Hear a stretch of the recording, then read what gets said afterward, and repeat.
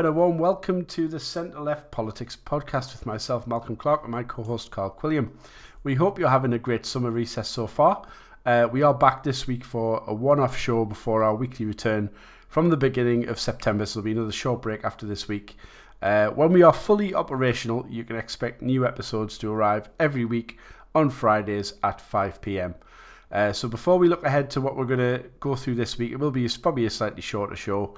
But how's your recess break been so far, Carl? Yeah, really good actually. I've had a lovely time, thank you. So I've been in Leeds for a couple of weeks.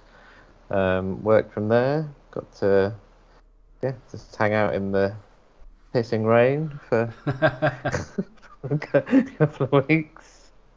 Fine. Welcome to the north. Fine. Oh, I think it was the whole country, wasn't it? The start of the school holidays for parents. It was just raining, but it was nice. It was nice to be there and see friends and family and all that kind of stuff. We went bowling. Yeah, I got onto the leaderboard for the day. What was your score? Because I remember you're a decent bowler. I've got fairly high hopes here. What was the score? I'm gonna have to go into. I did take photos, so be pleased to know. We're all getting excited. If it's not 300, then we're pretty upset at this point. It's not 300, is it? It's definitely not. What is it? No. I thought. There we go. Oh, I got 4 strikes. Nice. So, I was in the top strikes for the day. I mean, it's not, I don't think it's like that competitive at the Hollywood Bowl in Kirkstall, but and then I got 164. That's decent. That's decent. I was number 2 in today's top scores. I mean, I don't think our listeners can match that, to be honest. But if anyone can, then let us know. But when you bowl, Carl? Because I'm left-handed. I don't know about you. What hand do you throw with? I'm right-handed. Yeah. Right hand. Do you do it where you do that proper sort of side-on spin thing and your leg comes out, or are you just sort of a very straight throw? How do you do it? I have a weird. So when I was a kid, did like a bowling league for a couple of years on a Saturday, and I ended up stopping doing it. Partly because I didn't get any better. Because I bowl in a really weird way, where I kind of fling it sideways, which works really well for me. But I didn't have any technique at all that could be improved or taught. I would have had to completely change how I bowl, in order to do it properly and actually get better than 160 or whatever. Because people get strike after strike after strike, and I do that sometimes, and then it just all falls apart. It's not consistent, so yeah. But I really want to see you bowl now. I really want to see this mad technique that you've got. My partner, Chris, who's my good friend when I was little, he ditched me to go be in a team with somebody else, and he then he stayed doing it and went on to be the Yorkshire champion, and I think almost bowled for England at some point. But yeah, he properly went and he did it properly. But I've got a trophy somewhere in my mum's garage for coming 4th in a. Oh, you get a trophy for coming 4th? I think they did because we came so close, they kind of gave us an extra trophy. So you've got a pity trophy. It was only supposed to be. Yeah, basically, because it was you should have only got for the top 3, but we came really close to being 3rd. So they're like, here you go, have this. That's good. I mean, it's always been something I've kind of had a passing interest in, if I'm honest. But I don't I'm someone who I play I'm good at that type of stuff. I'm a good pool player, terrible playing at golf, horrific. A good darts thrower, and I'm trying to think of something else. And I play indoor bowls as well, which I quite like, the carpet bowls, which I find very relaxing game. And I'm decent at that, so I'm quite good at the games where you have to sort of do a technique and learn it and practice it and refine it. And so I reckon I could end up doing the kind of proper flick of the hand and everything. And it's the games where you do sort of repetitive things sort of fit into my sort of approach to life. I quite like repetitive stuff. I have that sort of obsessive nature, I think, from playing pool at such a young age. I liked all the patterns and all that sort of thing. So yeah, it's definitely a game that I really enjoy watching it on TV. You know, you get the pros and they just strike after strike. It's amazing to watch. It'd be like watching you play, Carl. Well, that is very, let's say, kind of you to say so, Malcolm. So the APPG for bowling, we found a new secretariat for that called Carl. Yeah, fine. Once you get elected, you can set that up. 10 pin, yeah, fine. Good. APPG for 10 pin bowling. Might have already been done. But yes, anyway, so my update is less fun, sadly. I've had COVID. So apologies for any coughing up. You know, I sound bad, but I feel fine, but I sound not so good. So as things happen, don't worry that I'm muting Carl. So if you hear me coughing, I'm muting the mic. So hopefully it doesn't come through. So I was pretty poorly last week, sadly, but I'm better now, and obviously, you know, grateful that it wasn't worse. So it's not a very nice thing, but so I haven't really followed much to do with the politics, and you know, certainly Monday or Tuesday I couldn't even have followed what was going on in front of me very eyes. So, but yeah, so it's glad you've been having such a good time. Thanks. Well, as Carl was throwing these strikes, I was just lying on bed screaming for life, you know. But yeah, so yeah, pleased that I'm feeling a lot better now and back to work and enjoying stuff. So yeah, and the weather's been quite nice as well. One thing they've never worked out how to devolve, Carl, is the weather up to the north. It's but we've had a nice run of well, it's been weird because we had that like really hot streak, you know, when it was like sunny for like 3 weeks solid. There was no rain at all, and it was so hot that the grass was scorched, which never happens. It's gone the other way now, where it's just rained for like the same length of time, to the point where like it's like raining then hot, then raining then hot. So the grass is just absolutely fleeing up, and you know, so while I was ill, I had to cut my grass, which wasn't a fun endeavour at all. No, I had to chop down the tree in my garden. Yeah, it's got too big. And I've got some weeds in the back. The back garden needs some serious attention. And I've got some. As I'm at work next week, and then I've got some leave for a week, so that will be getting attacked mercilessly, and I'm sure I'll update at that time. So there you go, everyone. That is a fun 7 minutes to start the reduced podcast. We always say that, and then we end up talking for just as long. Yeah, we'll be here for days. Don't worry. Right, apologies. So what are we going to talk about? Again, I was just having a bit cough there. Sorry about that. Right, so we're gonna start by talking about the Labour Party conference. We are not a million miles away from conference season, and apparently, Carl, Labour is on Labour list, so you know there is a slight bias here, but Labour is expecting a record-breaking conference. That's not really a surprise, is it? Because people who's going to want, and I almost feel like I'm not going to say this because you always tell me off when I say I feel sorry for the Tories, but you know. Objectively speaking, Carl, which I appreciate we are as biased as it gets, but like nobody wants to go to the Tory party conference this year, do they? I mean, everyone wants to come to Labour, so it's not a surprise that they're expecting attendance as high as 15,000, and it took one day to sell out the main business day. Absolutely flew. Yeah, no, I mean, yeah, it's not a surprise at all. I don't want to go to the Tory conference. You got ill last year, didn't you? I got ill I caught something at Labour conference and was ill afterwards. I wasn't, thankfully, ever destined to go to the Tory conference last year. But no, Labour conference was good last year, and I think, yeah, I mean, it's everyone I've spoken to, it seems that it's going to, yeah, everyone wants to be there. There's a whole load of businesses that probably haven't been to conferences, never mind to Royal Labour for a long time, that all of a sudden realise that actually Labour can be in government next time, and they want to engage and join the party and the fun that we're all going to have. I almost feel like I should be gloating because if I was Labour, I'd be thinking, you're loving me now, aren't you? Yeah. You know, I mean, you are Labour, really, but I yeah, am. I know what you mean. Well, allegedly. I mean. But yeah. Oops, I muted the wrong mic there. Sorry, so that's going to come through. Damn. Anyway, so yes, but yeah, a feeling, apparently according to Labour list, that you have to be there this year. It's likely to be the last conference before the general election. And I just noticed something else as well, Carl, that 2 weeks on Wednesday, and this won't feel like a year, will it? 2 weeks on Wednesday, and I probably should wait till the 7th of September to say, guess what yesterday was? But I'm gonna throw it out there because we've got nothing else. Is that on the 6th of September? That's a year since Liz Truss became Prime Minister. We can celebrate that. Spoiler alert. In style.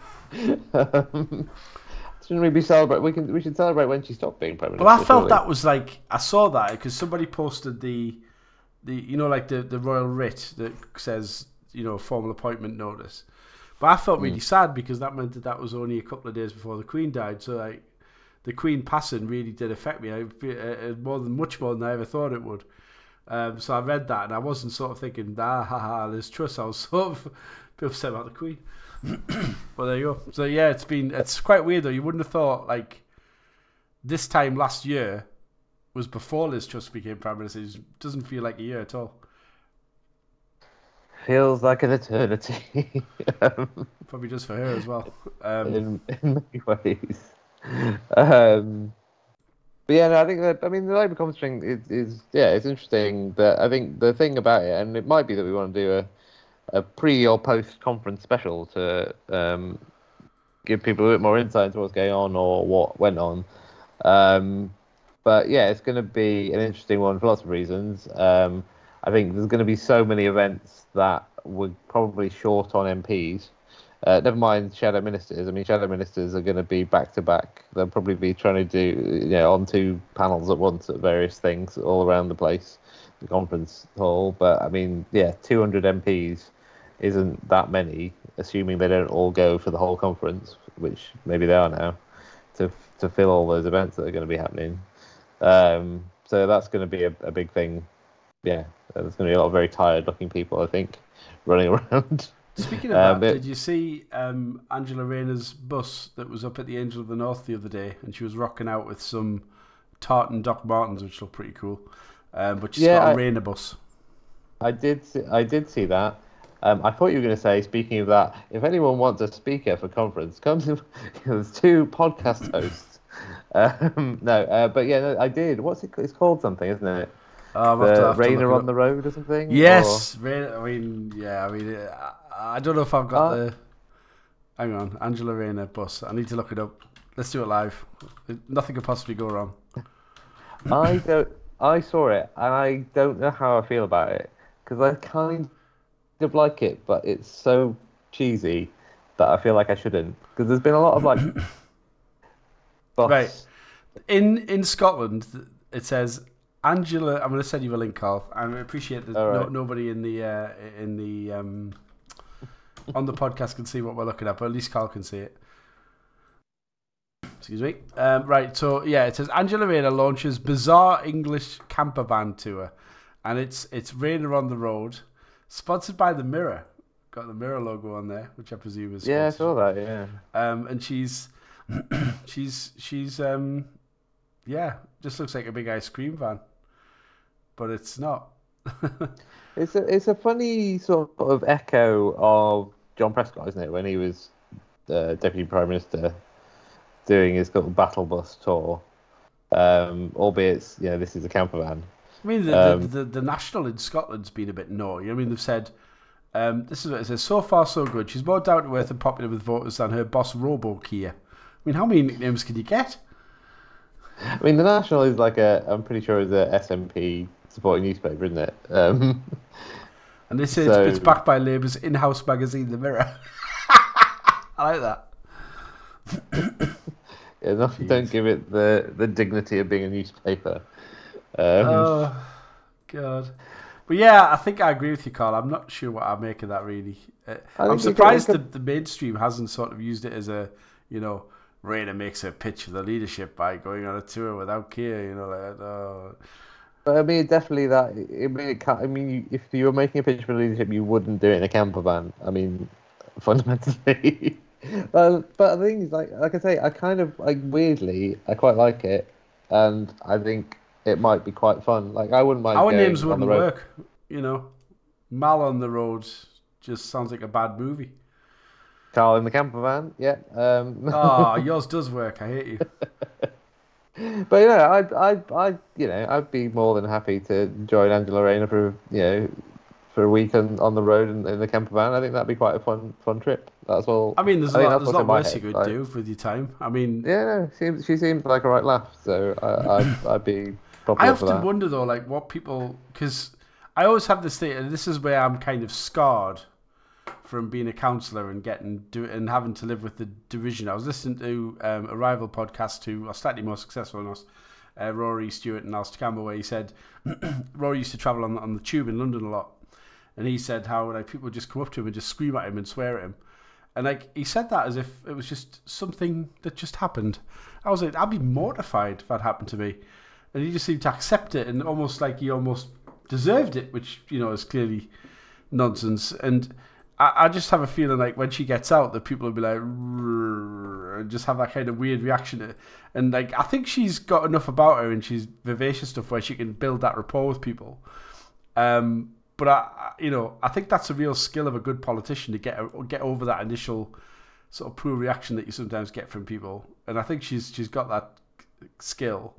It is a skill because I think it's something I don't have that ability, which is why I'll probably never stand for elected office again. Because as much as I enjoy doing the job, I fully admit I have certain gaps in my artillery, which that's probably one of them. But I think it's almost a bit tongue in cheek, which I quite like. Yeah, no, I mean, it definitely is. It's a funny thing yeah. It's just I wasn't expecting it. It just sort of came out of nowhere, and I wonder what she's going to do with it. Does it say how? Because I didn't see anywhere how long she's doing this for. Is It's it a just like week. a summer, just for a I week? think, possibly a week, but I only read that on this last article. All right. Um, Does she get to keep the camper van? And are there any are there, she could have get, borrowed one from the SNP because they've got a few lying around, haven't they? that's what I was going to say. Sorry, I've just nicked your joke. I apologise. It's fine. It's all right. It wasn't scripted, you see. Great That's why we minds. script stuff. But yeah, no, you'd be sort of tempted to drive up to Nicola Sturgeon's house and just say if Do you you lost fancy it. coming along? You can bring your own. Yeah. Fine. Yeah. Good. Well, they'd So probably just say, you know what, we got given this, we didn't buy it with our funds. That's the difference. sponsored by the Mirror. Rather than our party treasurer. Never mind. All right. So what's next, Malcolm? Next on the agenda is the Jamie Driscoll Northeast Mayoral update. Now I put this in because we did cover it, and obviously this is a developing story on the basis that Jamie set up a GoFundMe thing, which did initially very well, to give him credit. And he's now sitting on £130,250 of a £150,000 target.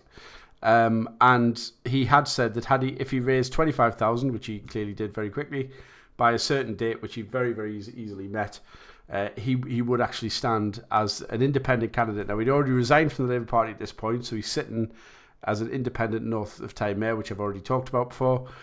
My question to get your view, Carl, was that given that Jamie's standing and he's been on Any Questions on Radio 4, listen to him on there, and he's also been on Question Time on TV.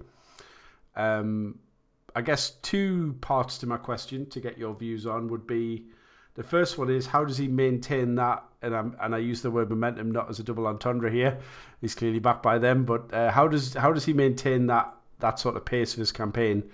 And secondly, can he win as an independent without courting the sort of anti-politics vote that independents and the populism that independents normally look for, that people before politics stuff?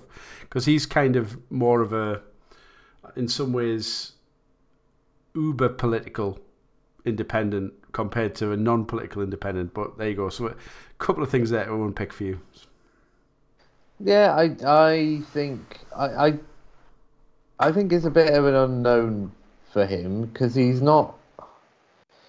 So people who've done this in the past are very kind of particular sort of without might be overusing the word a little bit, but sort of have a bit of a kind of populist about them.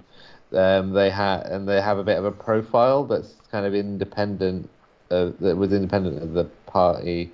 I don't get the sense that Jamie had that up until this point, and he's trying, like you say, he's trying to build that. He had a little bit of a spike in attention when there was he sort of, well, he launched this crowdfunder, and the kind of the row within the party gave him a bit of national attention, but it's not at the level of, say, like a Ken Livingstone who did that in London, or like a sort of George Galloway type figure.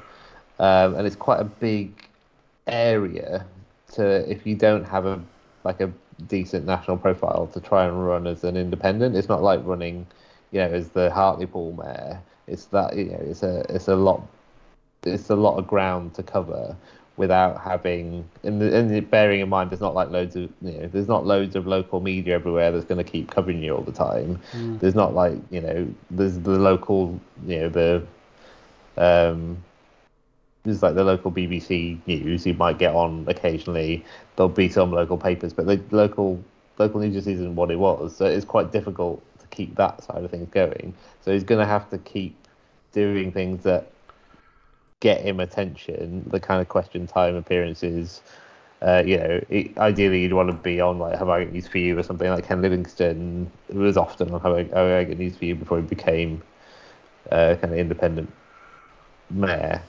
And I think that is probably the nearest sort of example, in that we have. So I think it's a really difficult one to judge because he is getting attention. He's managed to kind of maintain it a little bit, albeit I haven't noticed him quite as much. People don't really watch Question Time. Normal is don't watch Question Time. So I've not seen. I saw that kind of spike, but I haven't really noticed the stuff that you've noticed over the last few weeks.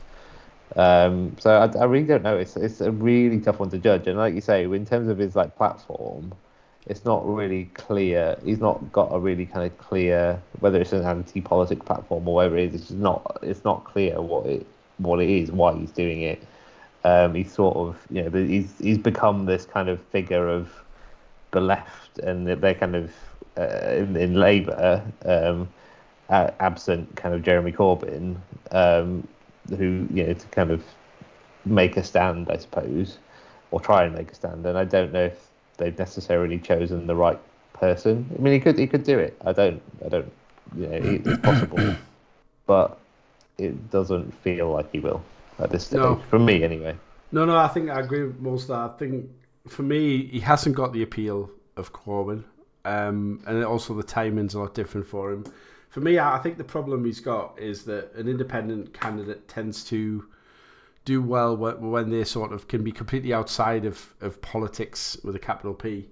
Obviously, they're not purely by virtue of the fact they're standing, but what they'll say is, it's people before politics. It's a plague on both the houses. It's about issues and people not, and they'll take populist positions because they've got the freedom to do so.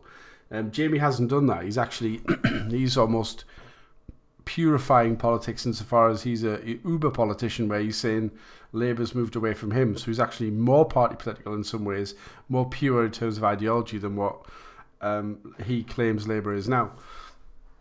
And obviously that I don't think as well that his main gripe is that Labour screwed him out of standing effectively.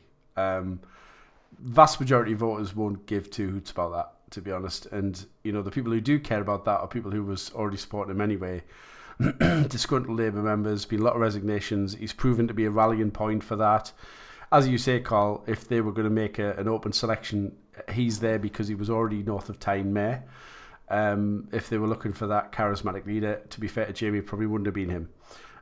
So he's there because, in my opinion, and some of the nonsense that's been going around, and it is nonsense, saying, and obviously I can't prove it 100%, but look, the evidence I put forward for this is that every single CLP has been taken back. I don't like that language, but has been, all of the elections that matter have been won by moderates. Significantly, selections have been won by moderates.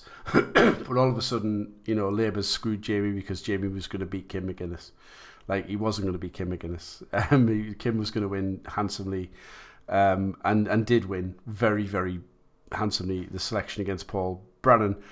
And that would have been okay, Jamie would have got the support from the left, etc. I think he would have got maybe 30%, 33 to 35%, but Kim would have won. And like I say, there was reasons why Labour said he couldn't stand, which I fully respect. So yeah, I think it's an interesting one. He can only win if he manages to get the votes that really I don't think he can capture, because he would have to be the anti-politics person, and he definitely isn't. One thing about the left, as we all know, is they're very ideological, and they're very, very pure. They know exactly what they stand for. Whereas independents are usually a bit more vague and just play off the fact that that anti-political vote that's maybe a free 35% of people who just go, well, I don't like politicians, I'll vote for the independent. And in councils, we see that work to very good effect in many, many, many seats. It'll be interesting to see how it actually ends up. I think you'll do all right, but I don't think you'll win. Yeah, no, I agree with you. I was talking to somebody. It's also how this actually plays out in the kind of minds of real people who don't pay attention to like. Yeah. If you have to pay quite a lot of attention to politics to have noticed Jamie Driscoll at all, outside of maybe a couple of days when there was that. Well, I think even the row is probably quite a. You have to have some interest in politics to have noticed that there was a row between him and the Labour Party and all of that. Because actually, I was talking to someone this week about, and it just happened to come up, and they said they thought he'd stood down as mayor. Like, they just thought he wasn't mayor anymore. And that's that's how this kind of stuff filters through to real people, because actually most people don't really understand the mayoral system, the kind of this is the thing. If you support Jamie, you've got to have understood the machinations of the Labour Party as to why he didn't get the chance to stand for the selection vote. You've then got to care that he stood down on that basis. You've then got to look at his policies and believe in effectively what is a very left-wing position. He's always been there. Respect him for that. He's never moved. And to be fair to him, he hasn't taken those sort of obvious populist positions. He's had a couple of opportunities and has actually taken what you might think is the less popular position on a couple of things, because that's his ideology. That's what he believes in. So again, he's not going to collect those populist easy votes that an independent can get by being outside of the political process. He's very much in it. In fact, you could argue maybe more so than other candidates, because he's so ideologically pure in terms of what he says he stands for. So he's actually trying the opposite end of the argument in terms of what an independent would normally do. And people have to, believe in that bit, and I think that's where he's gonna struggle. But like I said, as people like us who are inside looking out, it's somewhat difficult to judge it, because what might happen is, because people don't pay a great deal of attention, they could vote like that without realising that he's not that. So you could get a lot of votes because he's just independent and just get them for free because they see him as an independent without realising that he's not the classic independent that maybe people might expect to stand like a celebrity or a ex-footballer or something that might put their name forward. There's also no guarantees, Carl, which I think would be bad for Jamie if there's another independent comes forward as well that's got a profile that could step in that would probably take some of his vote as well. Yeah, or if they just do the sort of the by-election thing happens where there's like 4 independents, and they may not have any profile, but they just want to stick their hat in the ring, and that it just sort of makes the ballot paper that bit more confusing, and you lose. you in that kind of election, you could lose a few thousand to that quite easily.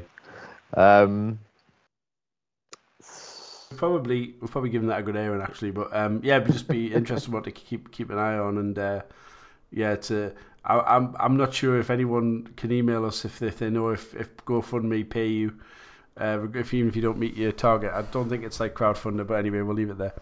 The next one, Carl, I think is one that you were going to direct us on while I cough happily in the background. We've got by-elections and ULEZ. It's been a few weeks now since those particular Uxbridge one that was very much within that issue. What would you like to say on this one? What on earth are you going to talk about? It's weeks ago. It's basically because I haven't had a chance to air my views about the by-elections and the aftermath. But also, obviously, we've got the Rutherglen one coming up, the Rutherglen and Hamilton one coming up soon. And that's it's got its own kind of.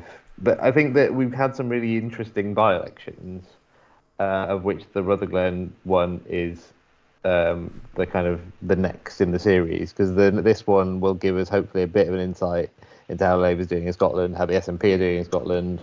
It's a sort of, as much as you can't take too much from by-elections, the big shift in polling, it'll be interesting to see how that kind of plays out. And particularly, I think, because of what happened in Uxbridge and South Ruislip, and I've now forgotten the name of the other seat that we stood in, that we won. I should. There we go. Selby and Ainsty. That's Keir Mayer. You have to be called Keir if you stand for Labour now. Yeah, that's it. We've got an army of Keirs out there, ready to take office and govern. So I think the SNP one, I think, will be really interesting because the Uxbridge one basically went against national polling. The Tories ran a good campaign, by all accounts, or at least good enough to just squeak it over the line in a way that wasn't really expected. Labour, and fair play to people on the ground, and Labour HQ were quite adamant all the way through that it was going to be a tough one to win, and they were right. But on the same day we had Selby, where we got a massive swing in a seat that we probably wouldn't have even targeted in a general election. So I think it'll be interesting to see how that kind of thing plays out, whether the SNP, and I don't think they would. I think the SNP are, by and large, maybe out in a few pockets they can do this, but they're not like they don't have a reputation of being amazing campaigners. They came in on a wave of post independence referendum kind of popularity and have kind of ridden that ever since. They don't have really anything else to say in terms of like driving their vote out. So I think it's going to be quite fascinating to see in this kind of triptych. Obviously, I haven't really mentioned the Lib Dems winning a by-election wherever they won it on the same day. Somerton and Frome. That's the one. But I don't think that's hugely interesting or important at this stage. I think that this kind of trio of by-elections for Labour are really interesting snapshot of how the kind of polling's playing out and some of the kind of the potential for some odd results on election day, and I'm really interested, particularly in certainly how the SNP thing plays out and whether there's a genuine collapse in the SNP vote or whether actually it's a close election and we either it matches the polling or kind of undershoots it, but also how the kind of. So one of the things that's going on at the moment with the economy, obviously the economy isn't growing famously. I think we grew by 0.3%, which was great excitement that we got that. But that is London. So London, and presumably those commuting into London, London is growing. The rest of the UK is not. There's so much for levelling up. And I wonder. Uxbridge was obviously very kind of targeted about ULEZ, and I think it's worth us talking a little bit about that in a minute. But I do wonder if the Tories are able to kind of run those kind of. I don't think they're not, but necessarily kind of hyper-local campaigns, but campaigns that kind of turn out their voters. Actually, if there's a bit of a kind of halo effect around London and the South East, that might be where we struggle, and actually where the Lib Dems struggle, where they have those kind of target seats as well.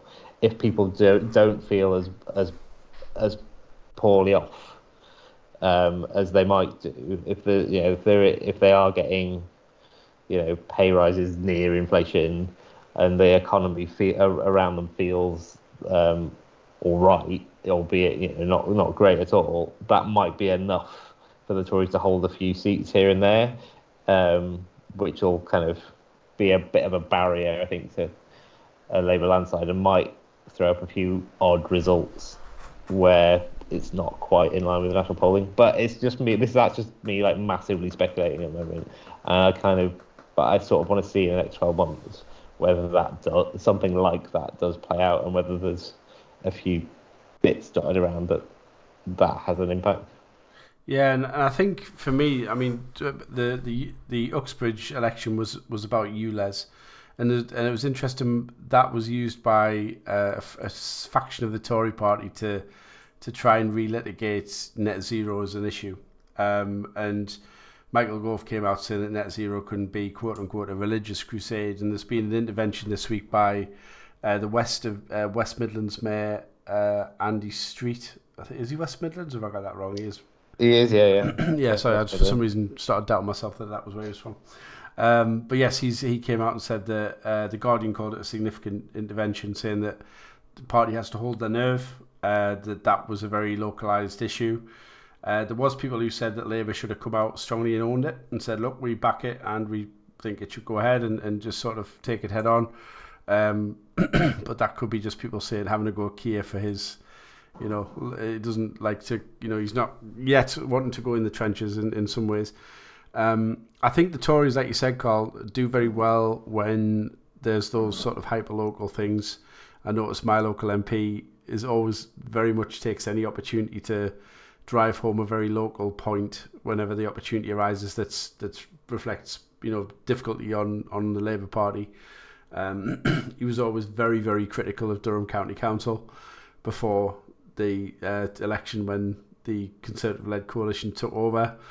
So that's where it's the only thing they've really got, because nationally it's very, very difficult for them. So I think in Scotland we've seen them try to make divisions between Scottish Labour and UK Labour.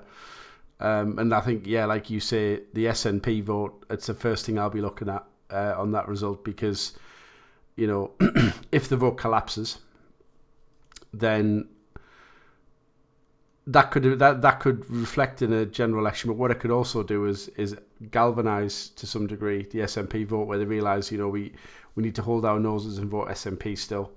Otherwise, it's going to happen. But I think a lot of them now will be looking at what an SNP, clean sweep across the board has actually delivered for Scotland. Very, very little. It gives them that, mass protest, but very little else.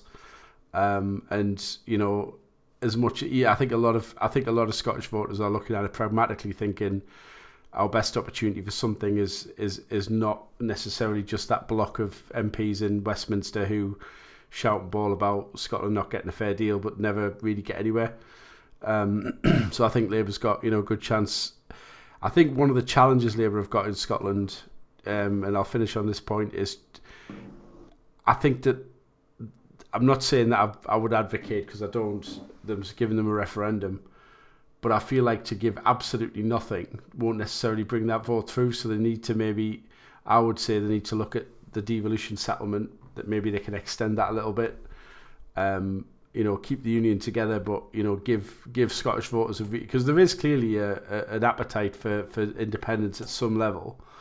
Whether or not ever any devolution's enough, I don't know. Probably for a lot of them that's not, but that's the only direction we can go in, I think, if we're going to offer them something different. But we'll have to, I'm not an expert in that area to give specific examples. Yeah, I'm not going to bite on the independence thing because I really want to talk about ULEZ. Partly because I think there's a kind of broader issue, and partly because I live in London and I'm asthmatic, and I'm, as a result, a big supporter of ULEZ. And don't let me deviate out of that. If you want to talk about it, go ahead. So I think So we talked about the possibility in our prescient podcast. We talked about in advance of the day before we recorded it the day of the election before the results came out. the idea that actually we'd win Selby and lose, that we could lose Uxbridge, and how that would play out, and what the politics of that would be, and how it would affect or not Keir's leadership and all that. And I think it was. I feel like that the Labour Party has threaded a needle quite delicately. Maybe on purpose, or maybe just by happy accident. But basically, almost immediately, Keir started a row with Sadiq Khan, which hasn't become like a blazing row in the media, but there was clear words from him and from Danny Beale, who was the candidate. Basically, ULEZ was the issue, and something along the lines of, we shouldn't have policies that appear on every single Tory leaflet. Now, I don't know if I agree completely with that sentiment, but it was quite a clear statement that actually this isn't the fault of the the National Labour Party, and I, as Keir Starmer, are doing very well. This is a very localised issue, and I think that message is carried through. I think I think the sort of the disadvantage of that is that it has driven some more kind of negative coverage, negative sentiment around ULEZ, which I think I think all political parties up to a point. Boris Johnson brought in the original ULEZ. He's now saying he's against this expansion. There was at some point in the past there was some cross-party consensus on it. I mean, the Lib Dems have supported ULEZ expansion forever, and have now decided that they're against it, and David Leaflet's out opposing it, obviously. But so I think it's a shame that that's happened. But actually, they're sort of, I think we're just about still. It's gonna be able to come in, which is I think is a good thing overall. Sadiq's found some more money, thankfully, for the kind of scrappage scheme. So there's something. Yeah, he's shown that he's listened both to the kind of the party as a whole, but actually to voters in Uxbridge and the kind of some of that kind of wider negative sentiment. So I'm hoping that we can kind of get out the other side of the summer, where actually ULEZ, I think once ULEZ comes in and it's been in for a few months, it just won't be as unpopular as the idea of it is, because most people it won't affect at all. If you need to replace your car, you can buy a second-hand petrol car from 2005, which isn't it's not like you have to get a Tesla. So there's ways and means of doing it. So I kind of hope that that's where we get to, because I don't think the Tories. It's just impossible for the Tories to replicate a campaign about ULEZ that's really specific to specific parts of London in the rest of the country. Those issues just don't exist. So So that was the main reason I wanted to put this story in to talk about, because I just wanted to have that rant and get it off my chest. No, I think with ULEZ, I agree. I think it's good that he's shown that he's listened to it. There's always that temptation, I think, to when we've all done it. When I lost my seat, God, Jeremy Corbyn's cost me a seat when I won it. I'm like, oh no, great, won my seat with a huge win, and it's a temptation that we all do. But I think it's important that it's sad in a way for me, because the scheme's a good scheme, and like you said, didn't really affect that many people when you looked at it in the round.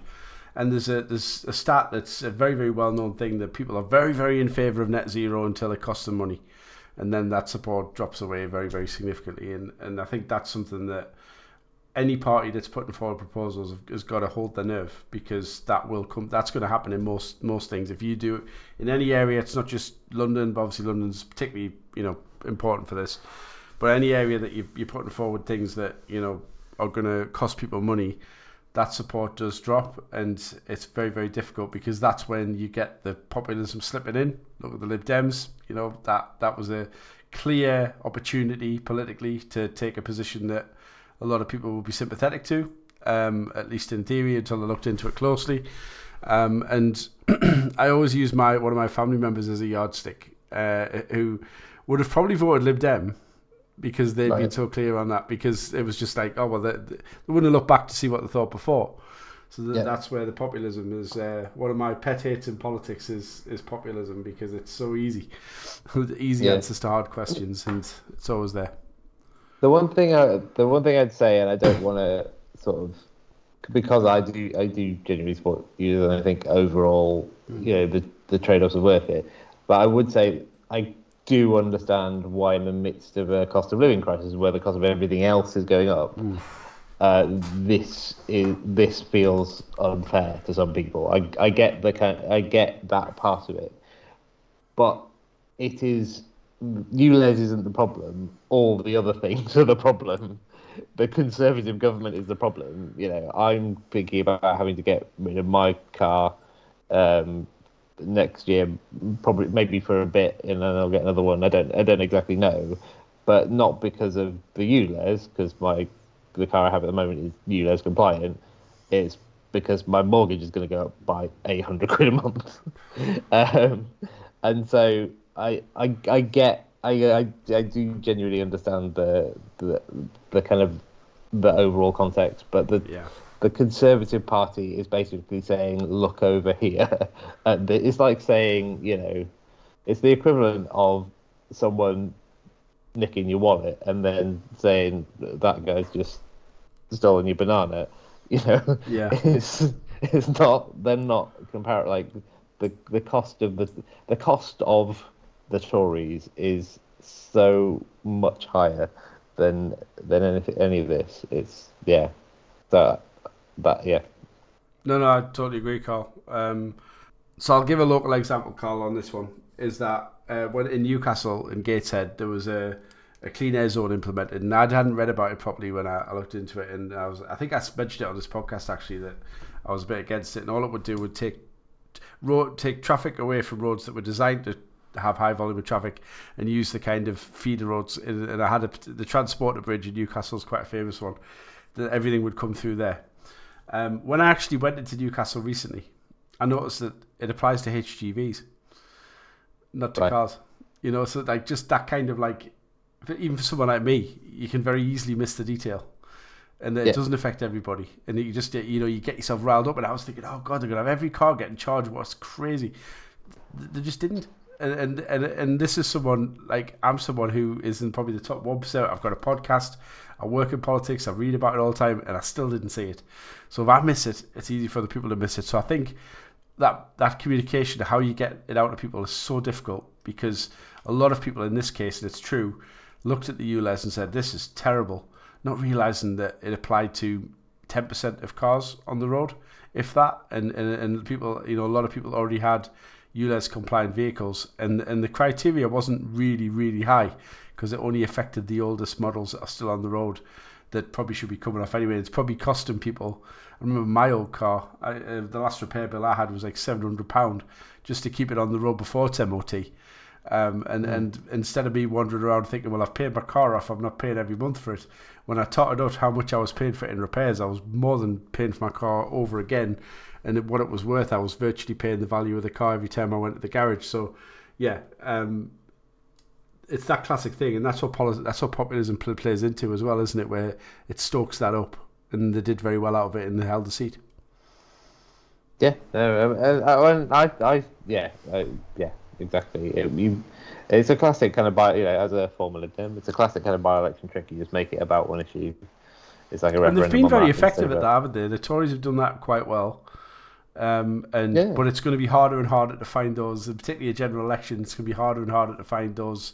And at a general election, that stuff doesn't cut through, because people are looking at the macro stuff, the big stuff at that point. So it's very, very, very difficult to successfully do that at that point. Yeah, I mean, I think we probably kind of talked it all through, but I think the only thing I'd add to what we already said is that my temptation is to say that we as the Labour Party should sharpen up our by-election operation, because I think a good campaign would have recognised that Well, I think a good campaign would have got ahead of the Tories. Really, they were able to make the running with the ULEZ issue, and actually that by-election could have been about something else. We could have dealt with the ULEZ issue, probably. It may still have ended up where it was, but it feels like there could have been a bit, from the outside, it feels like it could have been a bit more done. But like you say, it might not be worth it for we might have been able to do something that won another 600 votes and got us over the line, but actually it's not going to matter in a general election. And as long as we know that and put it in context, let's move on. Beat the SNP in a few weeks. Yeah. When is that by-election? I don't know. That's why I said a few weeks. Oh, bummer. Right. Okay. We'll have to look that up. See, we don't know what we're talking about. Right. So we've got a bit of time left for the last couple. I'm still coughing away. I do apologise. We have Government Health Week. Yeah. So so it's Government Health Week this week, which I'm sure everybody knows. It's been all over the news. So the Tories went into summer recess, and I sort of get what the thinking behind it, and they decided they want to get back on the front foot. So they've had a week. They've had 3 different weeks. Last week was Migrant Week with the Bibby Stockholm boat, and they did a whole load of stuff around it. They moved heaven and earth to get a load of migrants onto this boat, and then it turned out there was Legionella on the boat, and they all had to get off the boat again.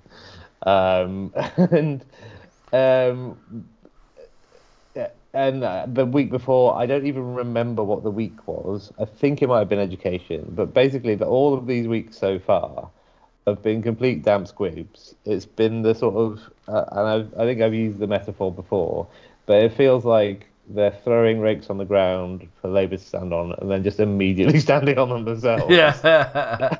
It's like bang, straight in the eye. And the Health Week seems so. I mean, it's Thursday as we're recording this. Monday morning, Steve Barclay was out on the broadcast rounds. The line that they come up with was to have a go at the Welsh NHS for their waiting lists, which I don't really want to sort of give too much airtime to the criticism, because bearing in mind that the Welsh waiting lists are counted differently than we do in England, so there's lots of different reasons why they'd be different.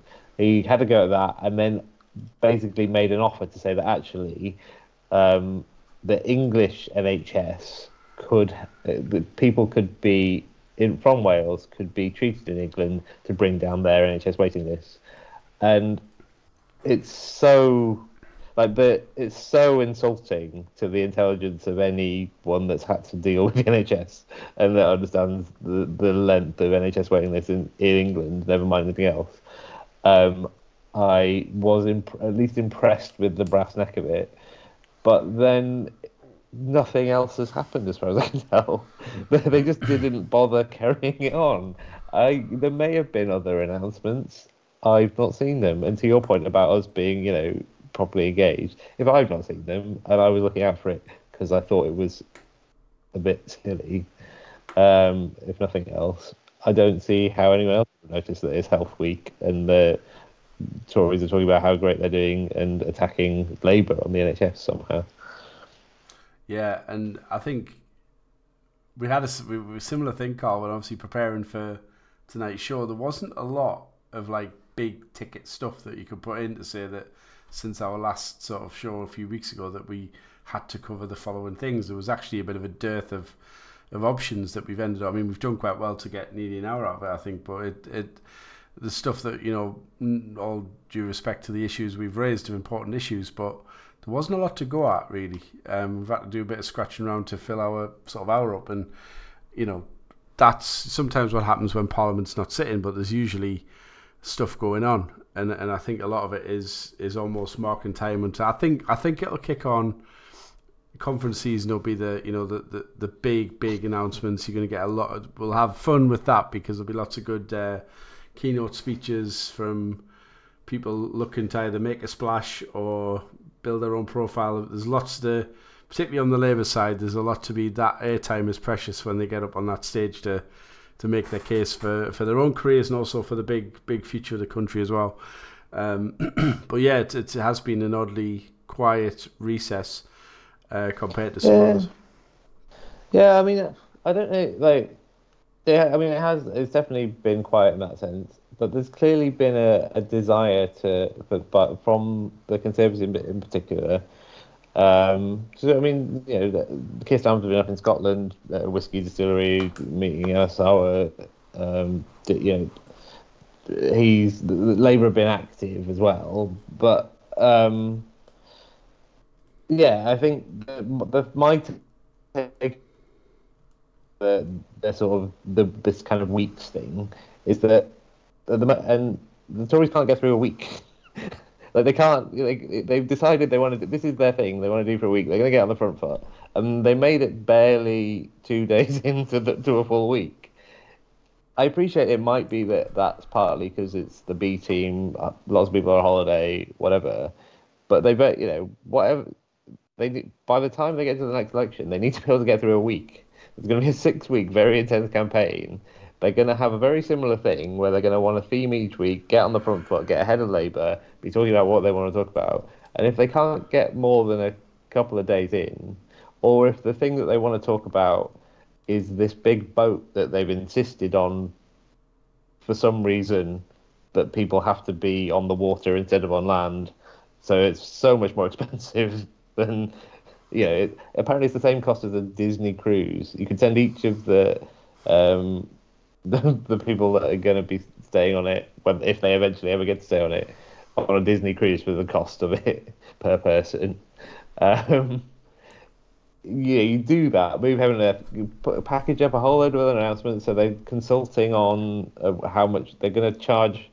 They're going to increase all the fines for landlords and for employers if they employ people without proper documentation or house people without proper documentation, which again is to cover up for the fact that the prosecution rate on that has dropped massively since in the last few years.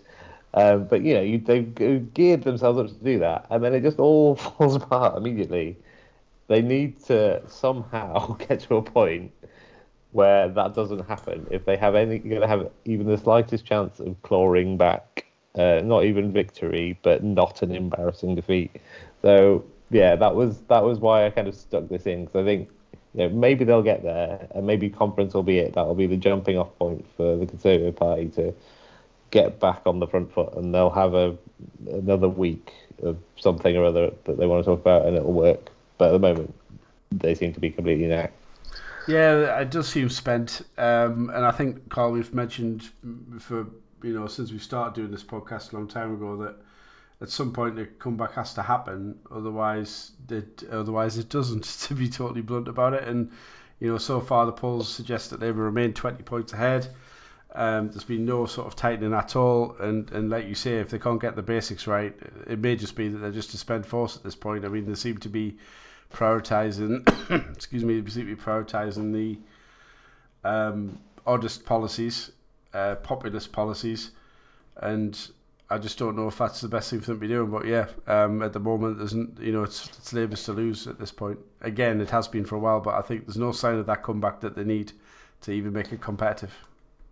Yeah, and there's a bit of it, and it's not quite the same, but there was I don't know if you remember, there was a bit at the end of Gordon Brown's premiership where sort of it felt like every couple of months there'd be a whole load of briefing about how he was going to do a big relaunch, and there was about, I don't know, it felt like there was like 12 relaunches or something. I even attended one of them in Sunderland. There you go. Yeah.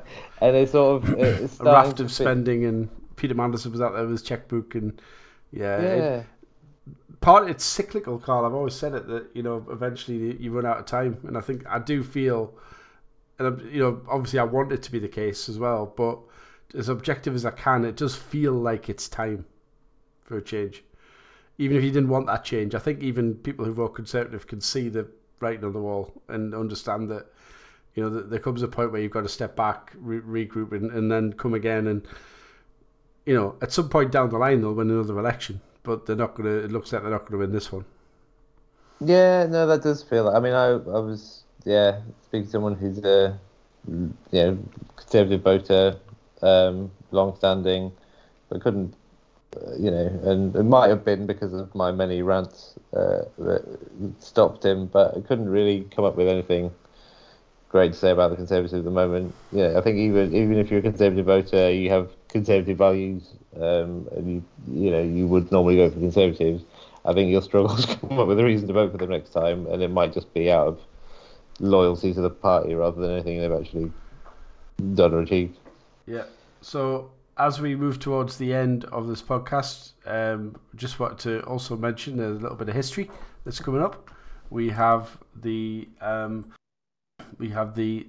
England Lionesses are in the World Cup final, playing Spain on Sunday at 11 a.m. So hopefully everyone tunes in for that. Watch a little bit of history, and I have to say I remember going back in 1999 to watch the Lincoln Ladies play when I was at university.